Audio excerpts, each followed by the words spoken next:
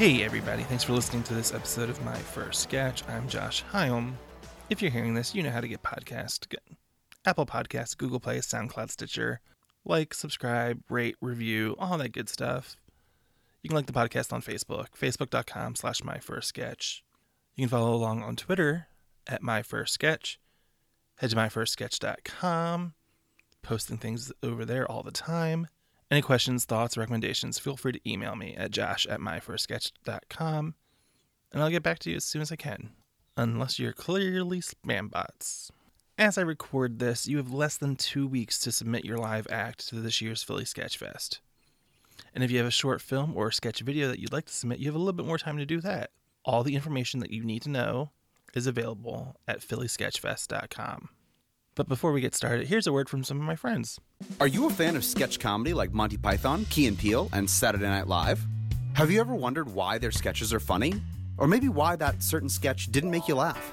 On the comedy podcast Sketch Nerds, we aim to answer those questions while having fun talking about the history and craft of sketch comedy.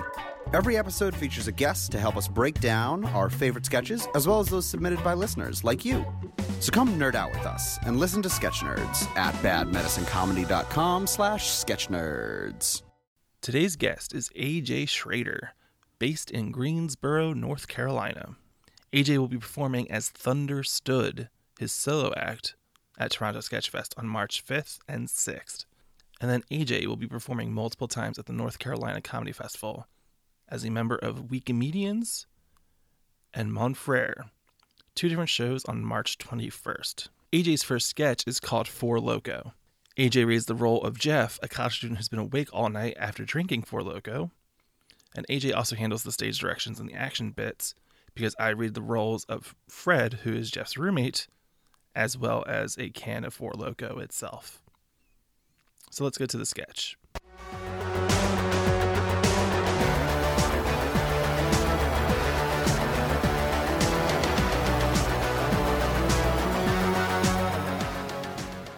A student Jeff sits blurry-eyed, staring at a screen. His roommate Fred has just awoken and walks into the room. Holy shit, dude. You really stayed up all night? I had an energy drink. Jeff proudly produces a can of Four Loko. That's not really an energy drink. Fred takes a can to trash, pulls out another can of Four Loko from it as he opens the lid. How many of these did you have? I'm DAC6 Loco right now. What the fuck, man? I had to finish my half of the paper. Jesus, well, forward it to me so I can check for any Four Loko induced mistakes before we turn this shit in. He notices the cheese-making supplies spread around the room. Where'd all this stuff come from? I made a block of cheese. What? Jeff produces a block of cheese. After you finished your half of the paper, you made a block of cheese? No. Instead of finishing my half of the paper, I made a block of cheese. Munster. Jeff opens another can of Four Loko. Fred takes it from him. Jeff produces yet another can of Four Loko, seemingly out of nowhere. This paper is a fifth of our grade, dude. Please tell me you didn't really spend all night making cheese. No, I also made a chicken incubator. Jeff produces a chicken incubator. Soon we'll have chickens. I hate you. That is understandable. We still got 3 hours till class. Let's bang something out. A giant human can of Four Loko steps onto stage with a bat. Jeff looks to him for guidance. The can shakes his head no. I'm not allowed. You're not allowed to finish the paper? The Four Loko won't let me. I think I might have a drinking problem. Really? You think? Just go to sleep, Jeff. I'll finish the paper myself. That's a good idea. Or you could smash Fred's computer and use that as an excuse to get an extension on your paper. No, Four Loko, he'll be upset. Go to sleep, Jeff. You do it, I'll send inappropriate text messages to your mom. Then she'll no longer respect you. I'm sorry, Fred. I love my mom. Jeff smashes up Fred's computer good. What just happened? I smashed your computer. You're welcome. Now we'll get an extension. That's not an excuse at college, Jeff. There's a whole library full of computers. We need to smash the library. Jeff, my half of the paper was on that computer. Now we have no paper. Aw, you made me upset, Fred. Who are you talking to? Tell him about what else you did last night, Jeff. Then he'll be proud of you. I don't want to tell him, Four Loko. He's not ready to know. Tell me what, buddy? You tell him, or I'll make you wet yourself right now. You already made me do that last night. Jeff, we need to take you to the nurse. Maybe we can get an extension based on your medical emergency. If you go to the nurse, they're all gonna find out anyways. Fred, I did something else last night. Did it have anything to do with postmodern thought in New Orleans society and music? Because otherwise, I had a baby. you got someone pregnant? Four Loko shakes his head no. No, Jeff. I had a baby. Jeff produces a baby that he was hiding under the table. You stole a baby? Four Loko shakes his head no. No, Fred. The baby came out of me. It's mine. It's mine and the Four Lokos. You can't get pregnant from drinking Four Loko. Plus, you're a guy. I'm not just a guy, Fred. I'm a father. Tell him what we named it. The child is named Fred Loko. After you, Fred. I'm never partnering with you on a paper again. I'm taking the class pass fail anyways. Lights.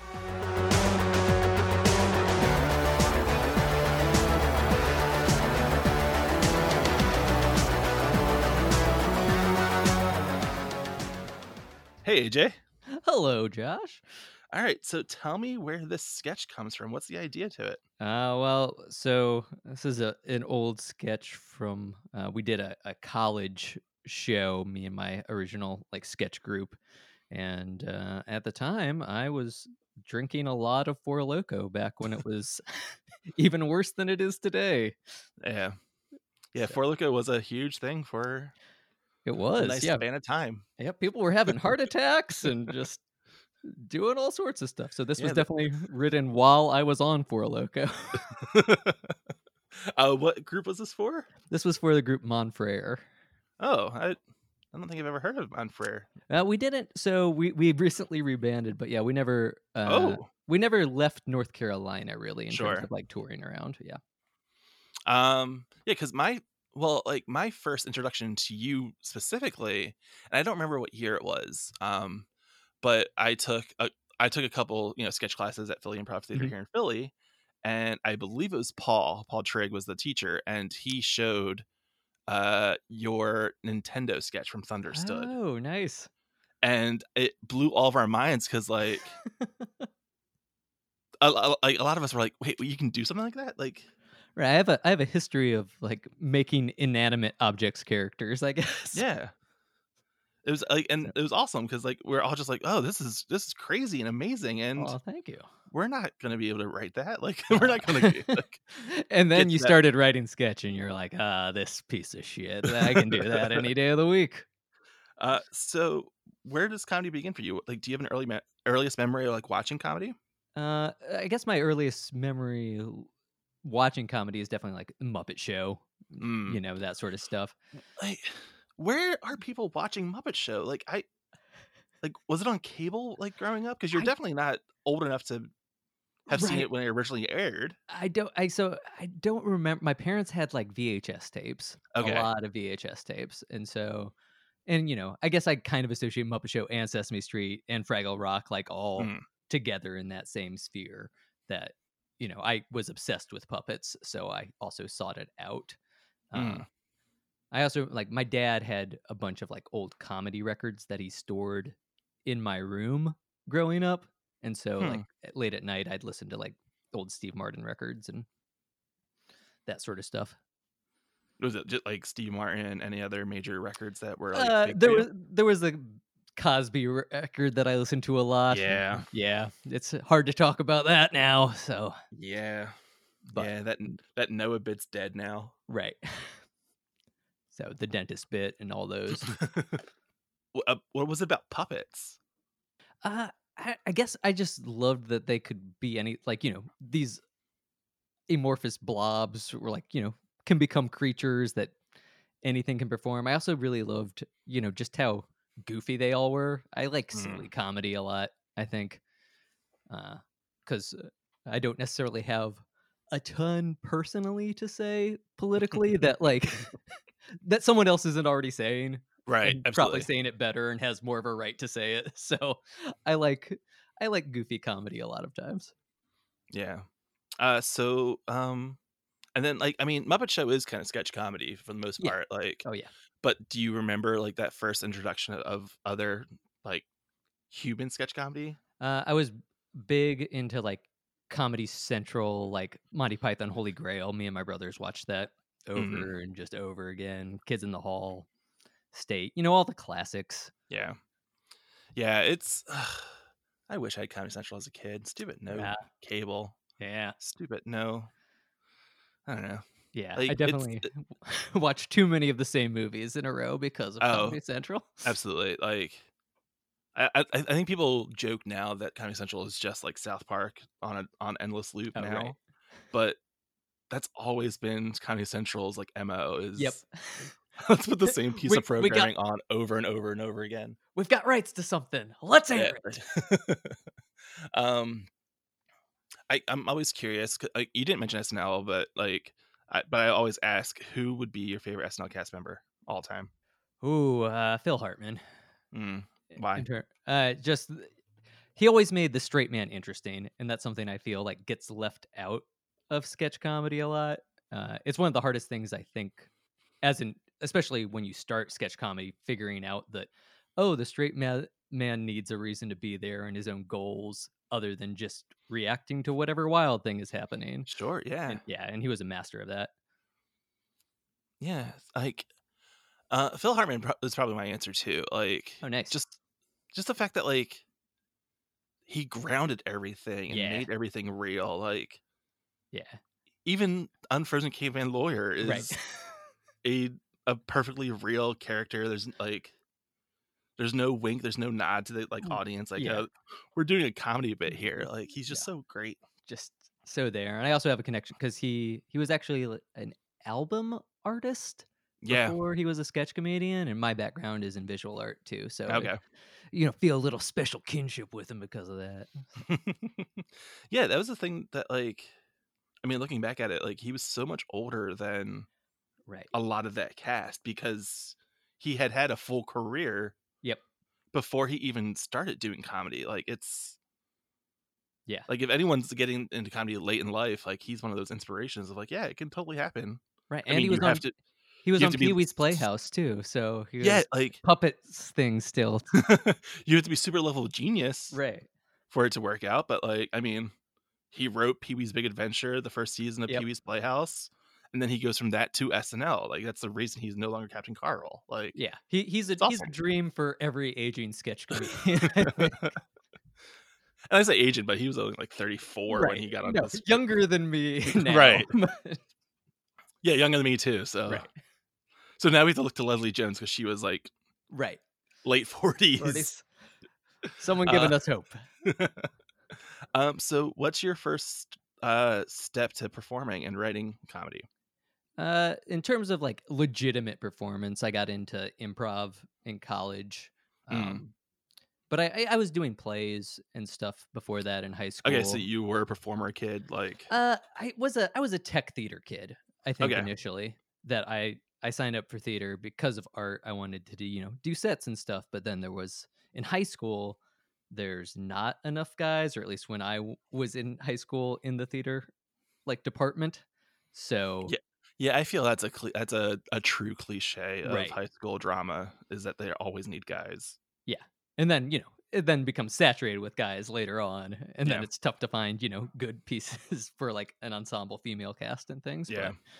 But so I was kind of thrust into performing in high school and didn't love it, but didn't hate it. But we did do an improv section there that I was like, oh, this is cool. I get to write the thing while I perform it, and that was a big like aha moment for me. So you go to college and you start doing improv in college. Yeah, I joined. Was it just a club that was on campus? No, we didn't have any like college sponsored stuff, but there was a professional club that kind of opened downtown while I was in college called the Idiot Box, which is still Okay. where I do most of my performing and where the North Carolina Comedy Festival is held at now. Mm-hmm. So they had auditions, and me and one of my buddies went to that, and we got kind of a scholarship for the classes, and we're super excited because we were going to pay anyways if we didn't get in. So Yeah, that's the how it joy took off. of being prepared to pay for something and then not Yes. having to. It's like, you suckers. Now you're some of my best friends, but I got one over on you. Yeah, it starts the relationship on a good foot, I suppose. All right, so then where does sketch start for you? So then sketch grew out of improv, with that group. We had a very short-lived group called No Effin' Sketch. That was just kind of a house team, but everyone was very good, but I was the only one who was like, oh, sketch is the thing that I want to do. Like, I started to associate myself as a sketch comedian more than as an improv comedian. And so, like, just, everyone had different desires of schedule and stuff. So I kind of then gathered up my brother and a couple other people to try to do a more like definitive sketch group where we do sketch rather than sketch and improv. So over the years, I've known your work through 3 different forms: Thunderstood, Yes, Unstoppable Failure, yeah, and Don't We Boys. yeah. What comes first? First of those would be Thunderstood, but I would say Unstoppable Failure grew out of Monfrere, which was the larger group. Okay. So, but I definitely, the name Unstoppable Failure was after Thunderstood. So, all right. Well, I guess I jumped over Monfrere. So, like, tell me about the beginnings of Monfrere. Monfrere was me, my brothers, like my college roommate, a friend from high school. And like I said, it was just, I wanted a group that was going to be specifically focused on sketch comedy. And so I just kind of asked a bunch of people that I thought were funny, hey, do you want to do this? And we had monthly shows for a couple of years all over. And then there were some bits that, either like I didn't want to make people do because I thought they were too weird, or they just kept getting cut from the show because I had kind of written them just for myself and I didn't want to make everyone sit backstage while I did that. And those things kind of grew into Thunderstood. So where do you get to the point of, I mean, you mentioned, being super silly or super goofy bits, but like, where do you get to the point of saying like, hey, this needs to be a solo project instead of, the full group? Right. Part of it just became travel logistics. It's so much easier to travel solo in terms of getting the schedules together, because we had done kind of a couple local festivals with Monfrere. We did one in Boston and one in New York, and just the amount of effort to get 6 people together to travel someplace beyond the state was Herculean. And I wanted to do a lot more festivals, so the solo show was just easier to like apply to whatever I wanted and not have to check all these schedules. Yeah, it always, like, being on the ground here in Philadelphia for Philly Sketch Fest and being at, behind the scenes for that for the last couple of years, I always marvel at the idea of a big giant group Right. traveling together. Yeah, like, it blows me away. Like when there's an entire group of like 5 people together that come in from like Canada, I'm like, wow, how'd you guys do this? Or at the same token, like Bad Medicine out of Washington D.C., Right. their numbers could be up to 14. Yeah.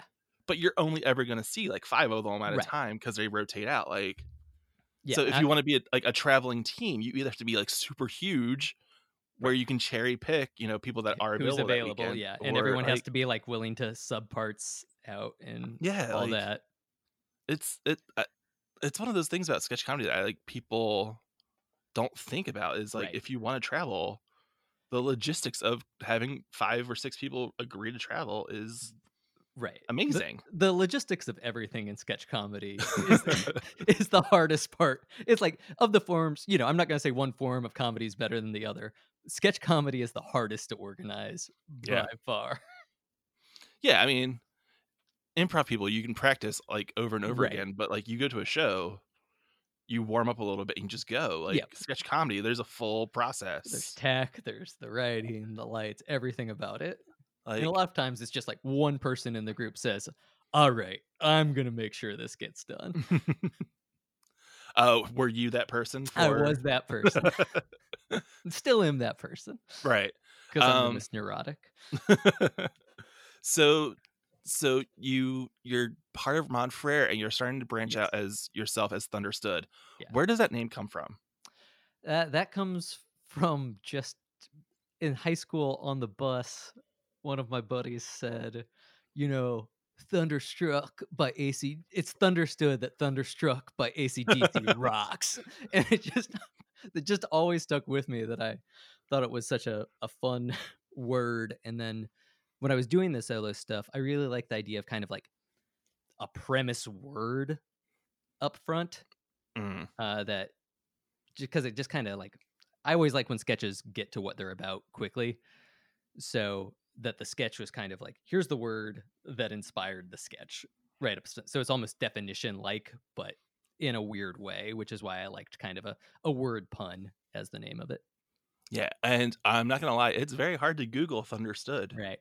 Like, because I was looking to see if that Nintendo sketch was online like Mhm. this morning, and YouTube thinks I was looking for some kind of screw that some company had patented. Like, they thought I wanted a Thunder Stud. Ah, Which first off, I am I mean, happy who wouldn't? Yeah. that searching for Thunder Stud for Thunderstood gave Returns me a tool for Thunderstud. Thunderstud Right. instead of some kind of like Magic Mike style Right. dance review. Because those are your options, really. Yeah, because like I just don't need that in my search history. No. So and then so after so in the process of Thunderstood, you have Unstoppable Failure where it becomes you and your brother. Right. And originally it was me, my brother, and my buddy John. That was a 3-man group. Oh, okay. Yeah. I didn't know that. Yeah. But So then he got big that into the just Magic the Gathering world. And is that true? that is kind of true why and he moved further away. And Okay. he was always a performer more than a writer. And he's still one of the most like hilarious people I've ever met in my life. He's just one of those naturally funny guys. But he wasn't as like, oh, I love sketch comedy, and me and Al were. So Unstoppable Failure basically whittled away from Montfrere. Like, Yes. Yeah. so if you and your brother are two parts of a trio act, why not keep the name Montfrere Uh-huh. since that means brother? Right. No, that would make a lot of sense. But I did also feel like everyone kind of had ownership of the Mm. name Montfrere. And that, because I'm still friends with all of them. And like I said, we've kind of got a new version of Montfrere now. Also, why weren't we just called the Schrader Brothers? Like, these are questions I continue to ask myself, but I just really love the name Unstoppable Failure. And where does that come from? It's just something Al said, I think, when he described like our writing process of I- and the joy of being like a sketch comedian in Greensboro as opposed to like Chicago, New York, or LA when things like feel like they Yeah. can mean something. I'm glad I'm not the only one that takes what like funny little 2-word phrases that people say and write them Yeah. down and hold on to them. Like, Yeah, I've just got a list of stupid names. A lot of them, and I'm like, is this a ska band or is this a sketch troupe? Because those, if there's an aquatic creature in it, ska band. Anything else, sketch troupe. Oh, so did you know that a Philly comic had a Tumblr site that was ska band or improv troupe? No, that's great though. I don't know if it's still up, but like it was like ska or improv, and it was just like a photo of a group of people, and you had to guess if it was ska or improv. And I think I want to say that At Midnight show that Chris Hardwick hosted stole it, Oh, and it became a thing where he finally got like Twitter got credit for it. Nice. Yeah, but it's a fun game to play. It like, is. It is. uh, Very similar looking. Bunch of So- rude boys. So the first time I see you live was with Don't We Boys. Oh, nice. So tell me about Don't We Boys. So Don't We Boys happened pretty much because of Thunderstood is the reason I was able to get involved with Don't We Boys. And we were both at a weird festival in Columbus, Ohio, uh, that Joe of Don't We Boys is definitely the leader of that. That's his baby. Okay. And so they had already had a college tour booked, and one of the guys decided he wanted to have like a normal office job. Like he wanted to be the funny guy at the office. He wanted stability. And Mm. so I had met them at Columbus. They stayed with me one time when they came through, and we got along. And so Joe kind of invited me up for a weekend to Michigan, and we to see if we could write well together and all that. And then I just joined the troupe and was with Don't We Boys for a while. How does it go to like? Yeah, because I think I see. I think what was it? 20.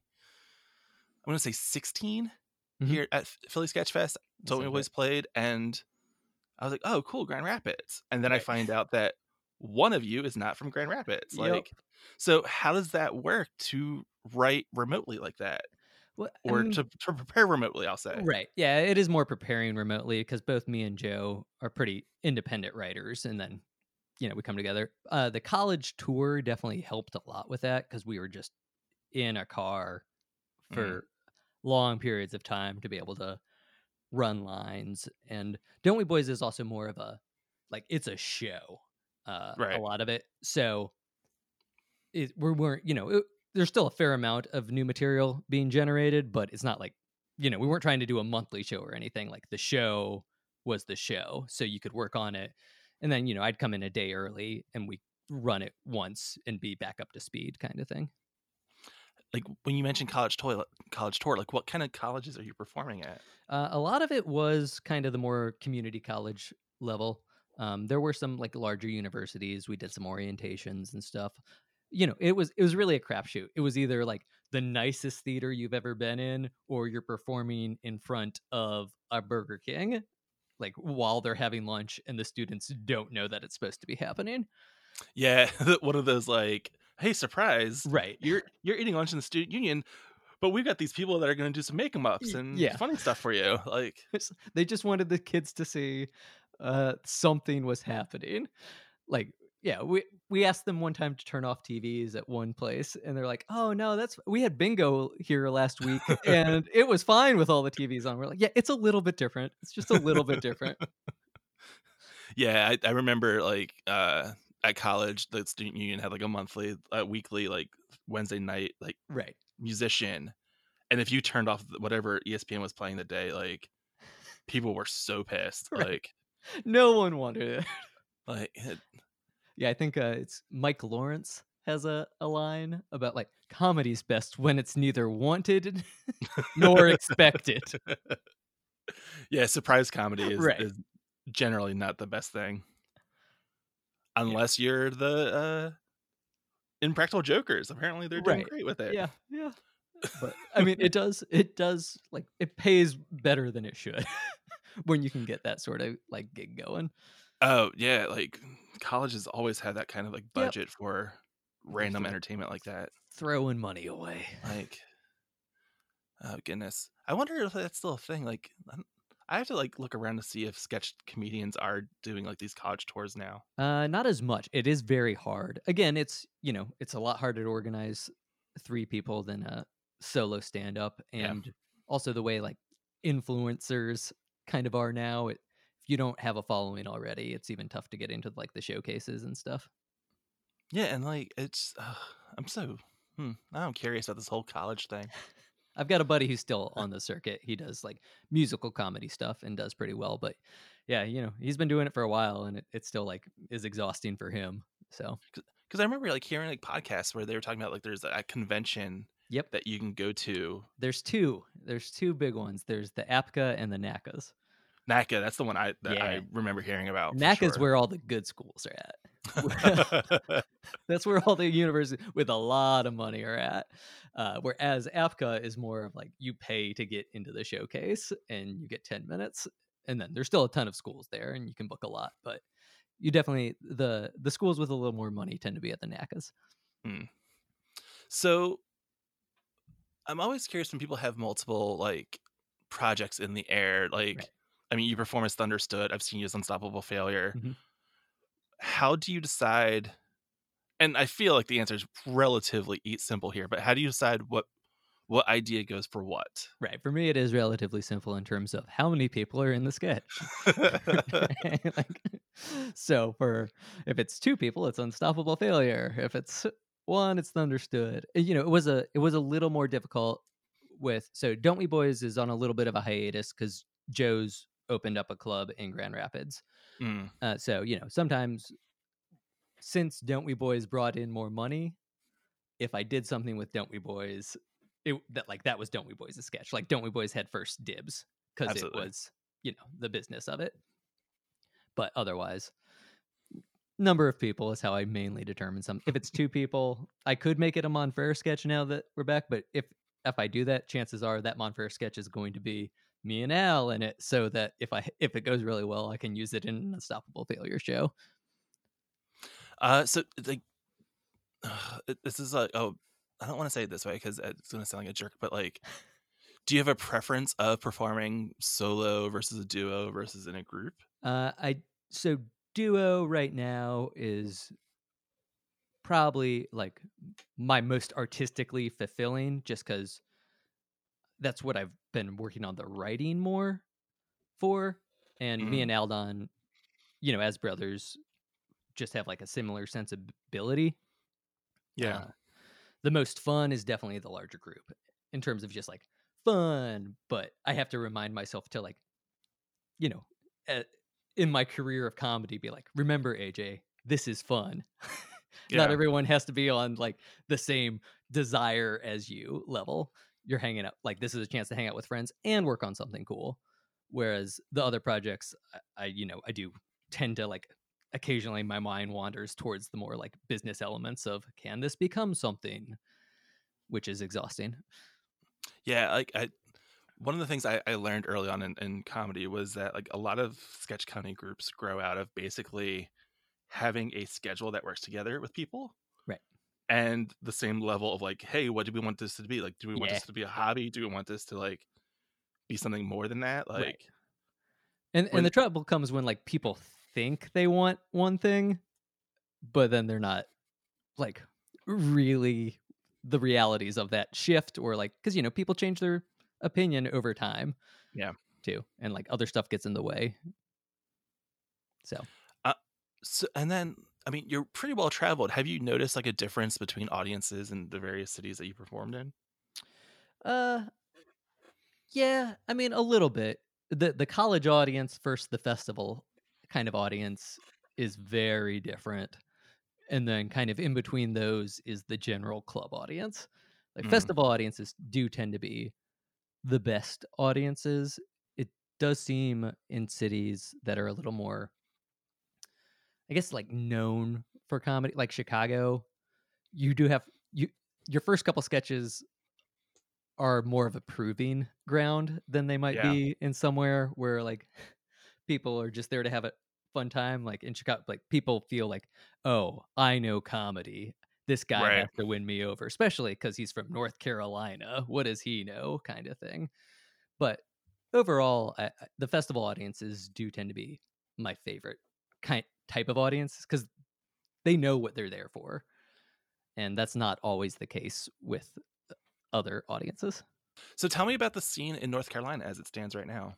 So, in terms of stand up, it's grown a lot. In terms of improv, is has been pretty steady with like the one club, and sketch. The sketch scene is uh it's small, definitely. Like in Greensboro, where I'm at, I'm in every sketch group. But the state as a whole has some like one of my favorite groups is in Charlotte, but even a city the size of Charlotte, like they're kind of the only live sketch group. They're Robot Johnson. Yeah. They're a great group of people that are hilarious, but then they're also like a large group. And I found improv has had a way bigger like foothold kind of across the state. And now like there's some groups that people who are like primarily improv comedians who now also do sketch. So that's nice to see some of that starting to happen. But there's not a lot of resources in terms of like sketch classes across the state, and I really think that's kind of how things start to grow scene wise. Yeah, for sure. The festival here has definitely like helped people start to be like, oh, that's what sketch comedy is. And so I do get like more people asking like when the next time I'm gonna run a class is and stuff. So you're the one that would be teaching sketch comedy classes in Here in Greensboro? Greensboro, yeah, at the Idiot Box. It's been a while since I've taught any, just because I do, it's tough to teach them and like work on your own stuff. Yeah. So like what would be your curriculum as you teach? Like what, because everyone does it differently. Right. Like, UCB here in Philly with Fit, like their curriculum is different than UCB's versus. So is there like a hallmark of your curriculum when you teach sketch comedy? I definitely, emphasize writing as many sketches as possible rather than like trying to work on, like some people will try to get you to get one really good sketch by the end. Where I want you to try a bunch of different things early on so you can, because sketch is such a catch-all for everything that's not stand-up and improv now. Yeah. That I want you to try a bunch of different things, and also like maybe you make your sketch worse trying to build basic scenic like play. So my background actually started like as in playwriting, so I'm very like, what is characters' goals and things, and getting people to kind of think about that sort of stuff.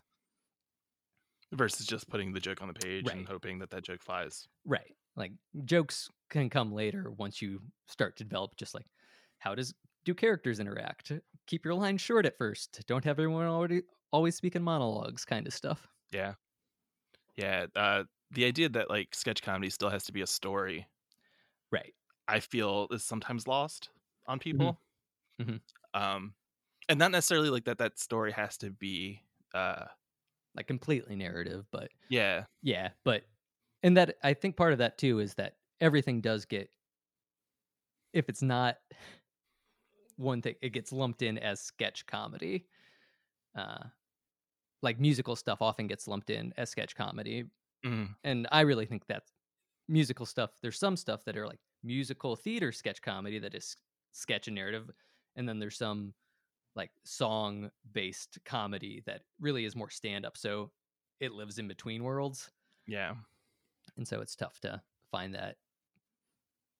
But so tell me about the North Carolina Comedy Festival. Like, so it's coming up. It is next coming month, up and end of next month. It'll be in its third year.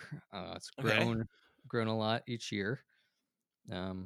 So it is, the bulk of the festival is stand up. But the first kind of 4 days or so is improv and sketch. And we pack a lot in during that time.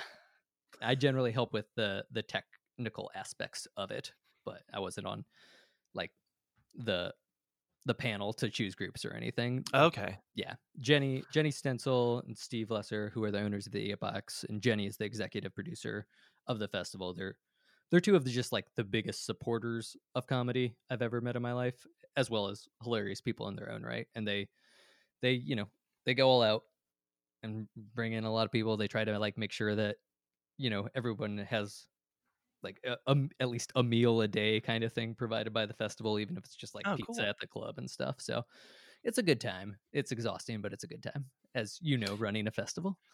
Yeah, I had heard Kurt went down to North Carolina for the festival last year, and he just said that you were doing tech and you were just so frazzled because you'd been doing it like 6 days in a row, and all of us, we were just like, oh, that sounds awful. Right.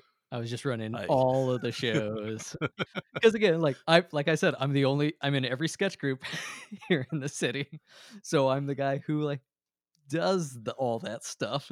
Yeah. So it is a lot to handle, and I'm not working full time now, so I'm hoping it'll be a little easier this year, that I can prepare a little rather than running right from work over to the club to like run a tech with equipment that is not like set up as it should be, kind of stuff. So like, and then speaking of tech, you had like, and I think you're the only person I've ever seen to do this. In most of the sketches I've seen you do Uh, between Thunderstood and Unstoppable Failure, right. you control your own tech on your own body Yes. as it goes.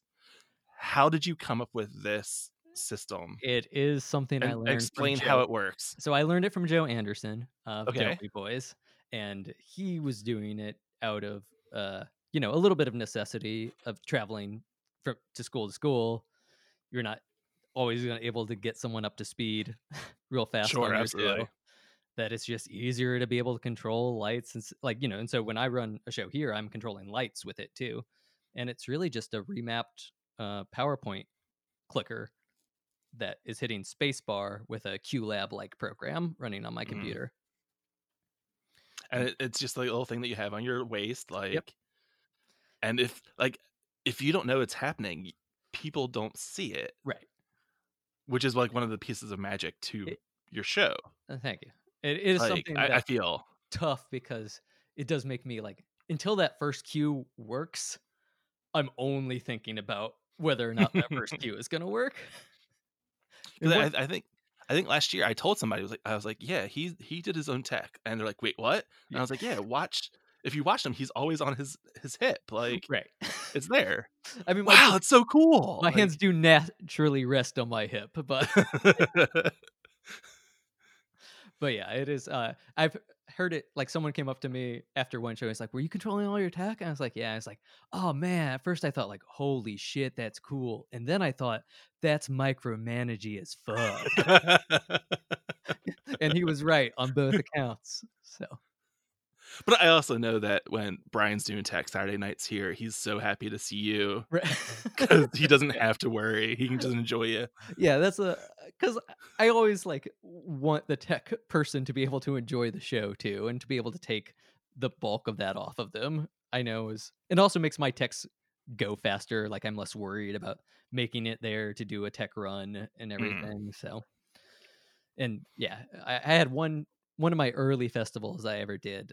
Like I did not have the system in place, and stuff did not work. And the person in the booth like did not talk to me about what was happening. And it was a nightmare scenario. It sounds awful So to me. yeah, with as tech heavy as my one man show is, it's nice that if something goes wrong, it's my fault. And Right. because I never like people are there volunteering, I never want to be upset at someone else when I've traveled somewhere that at least it's my fault if Yeah. shit goes bad. In the past couple years, what have you performed more as, like with the duo as Unstoppable Failure, or as Thunderstood by yourself? Uh, in the past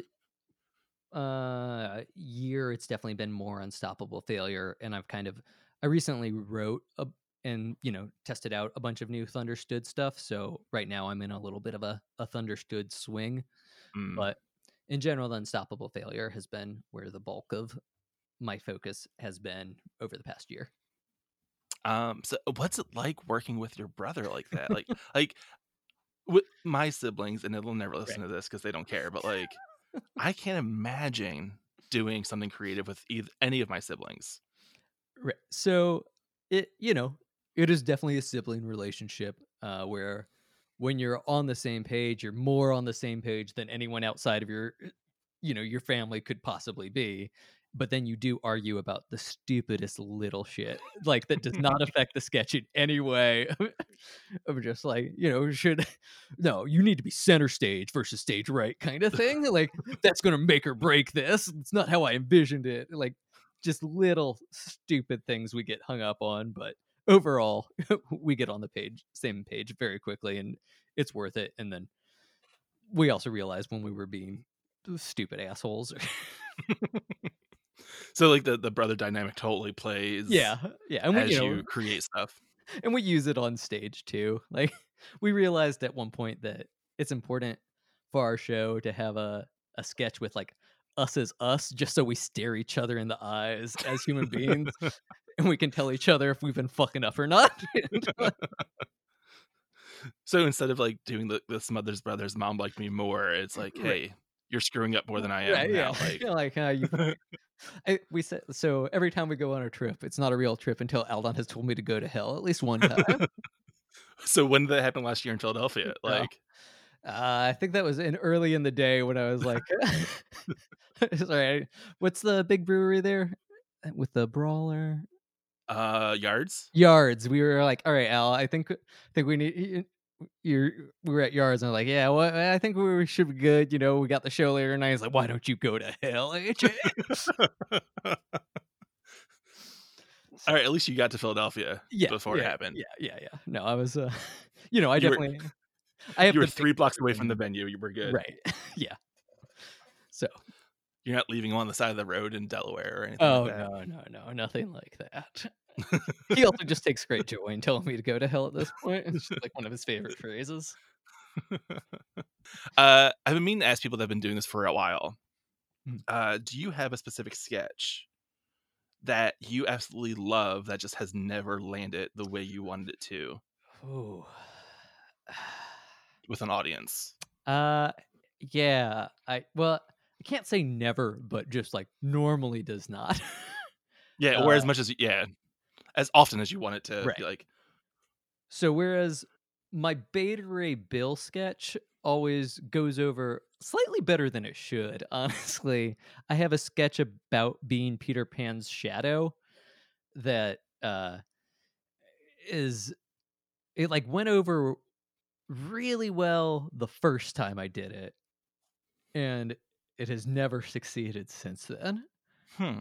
I also have a sketch about Falcor going at cyberbullies, Falcor from the Neverending Story, and I would Okay. say that's never gone all that well.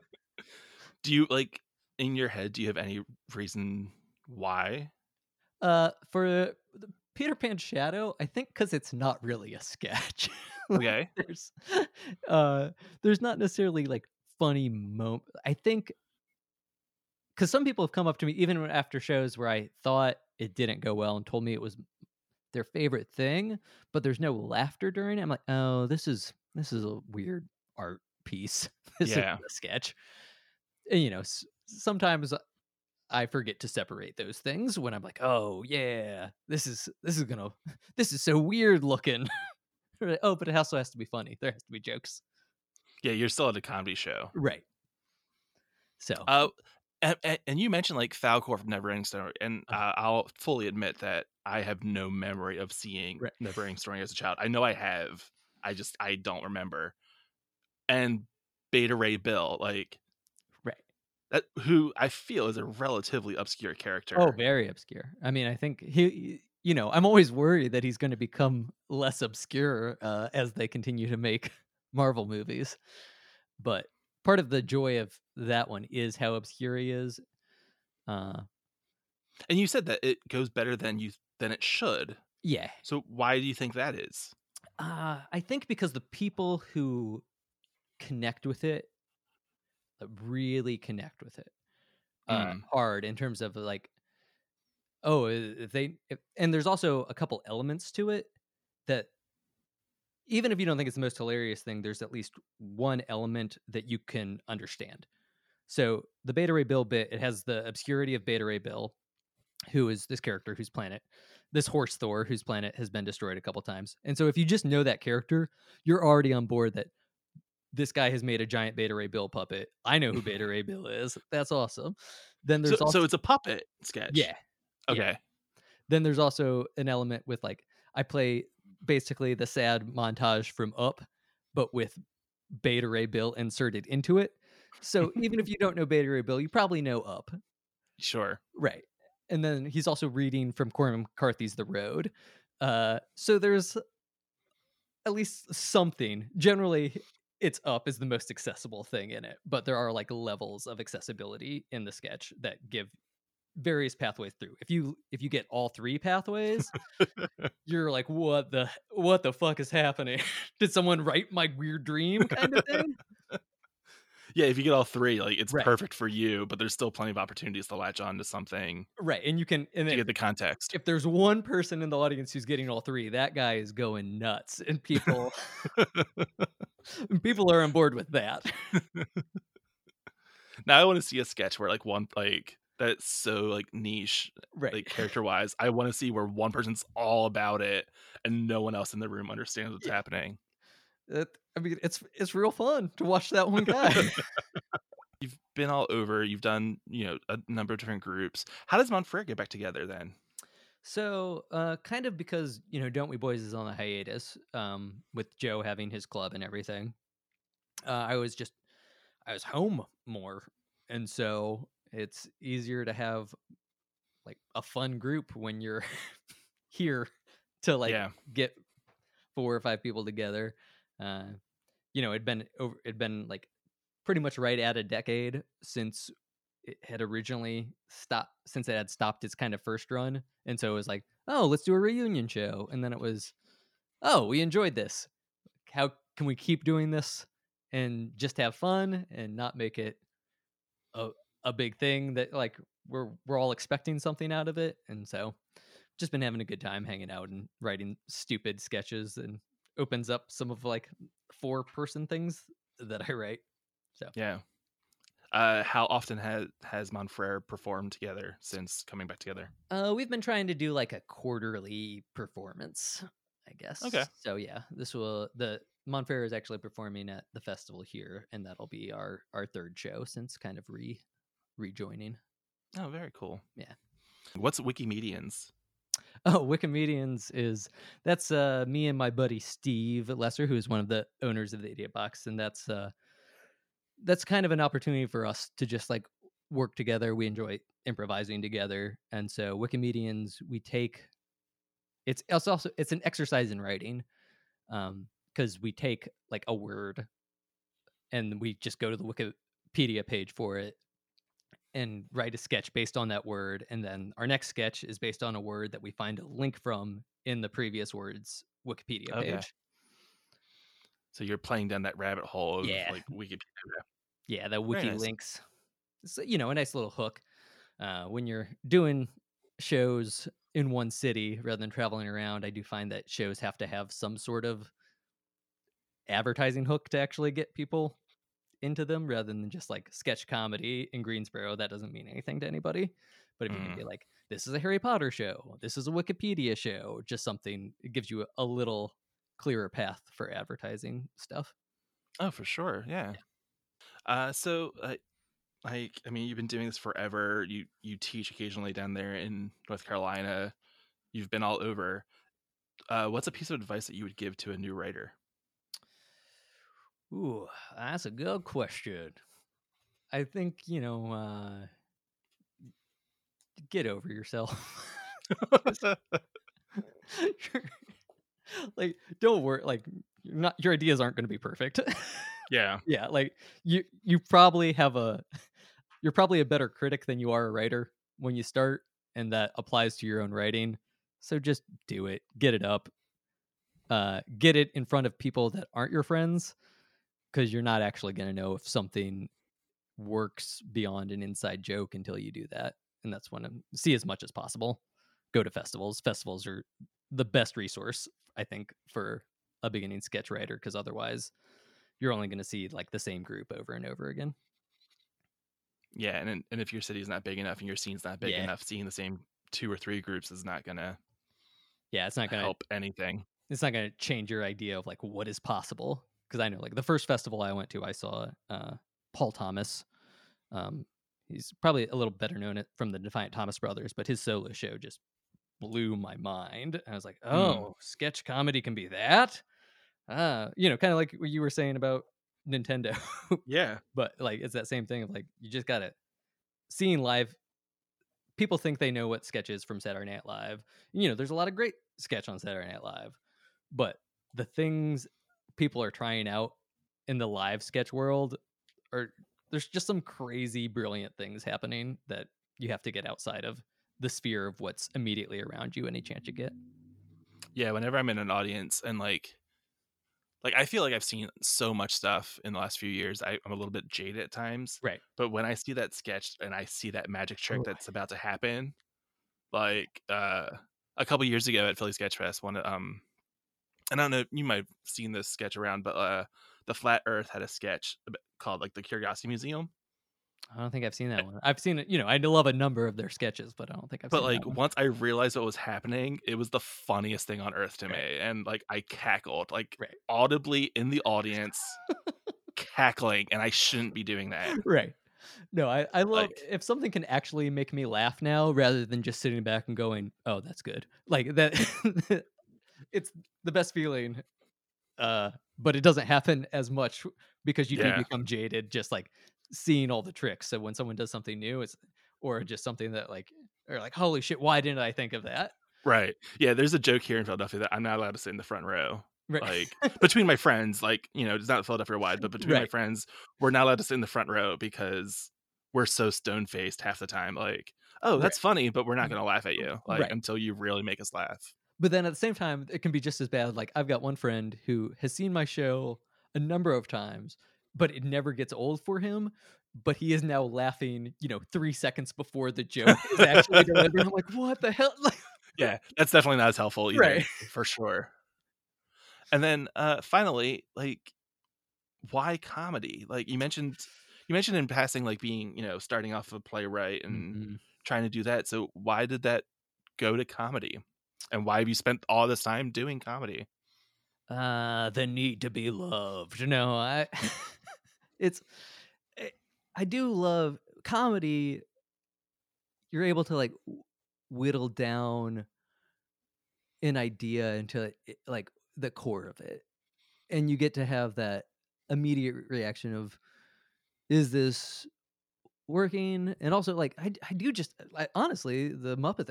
I love silliness. I like things that Mm, make people the world better. I used to always want to, I was one of those like angsty high school kids. I played Dungeons and Dragons a lot, and so when I first started like storytelling stuff and comedy and all that, I wanted to make something for. I always told myself I wanted to make something like for the kid like me, like watching okay, something. yeah.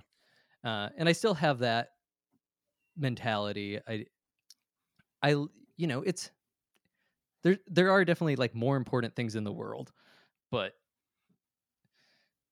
we do also need this levity, and it I'm also geared towards things that I was not naturally inclined to do because I do think I was more just analytical naturally than like Mm.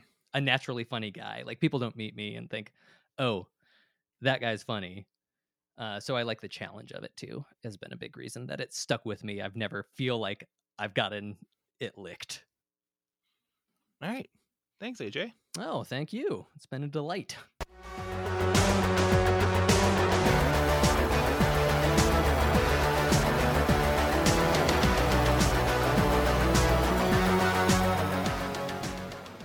AJ will be performing his solo act, Thunder Stood, at Toronto Sketch Fest on March 5th and 6th.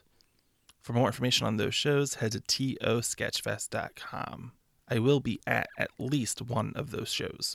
Then, after AJ returns to North Carolina, he'll be performing twice at the North Carolina Comedy Festival on March 21st. Mon Frere will be performing with Bad Medicine and High Drama in the 8 p.m. block.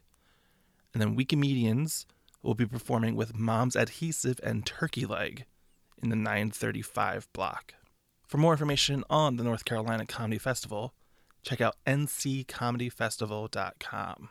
AJ and his brother Al also maintain a very awesome blog about sketch comedy at unstoppablefailure.com, which is their website about their duo. My First Sketch is a Philly Sketchfest production. You can find out more information at phillysketchfest.com. Follow Philly Sketchfest on Instagram at Philly Sketchfest. The music on the episode is by the band No No, which you can check out at nonoband.bandcamp.com. Like My First Sketch on Facebook. Follow the show on Twitter. Rate, review, and subscribe wherever you get your podcasts. This is Josh Hyam. Thanks for listening. Go see some comedy.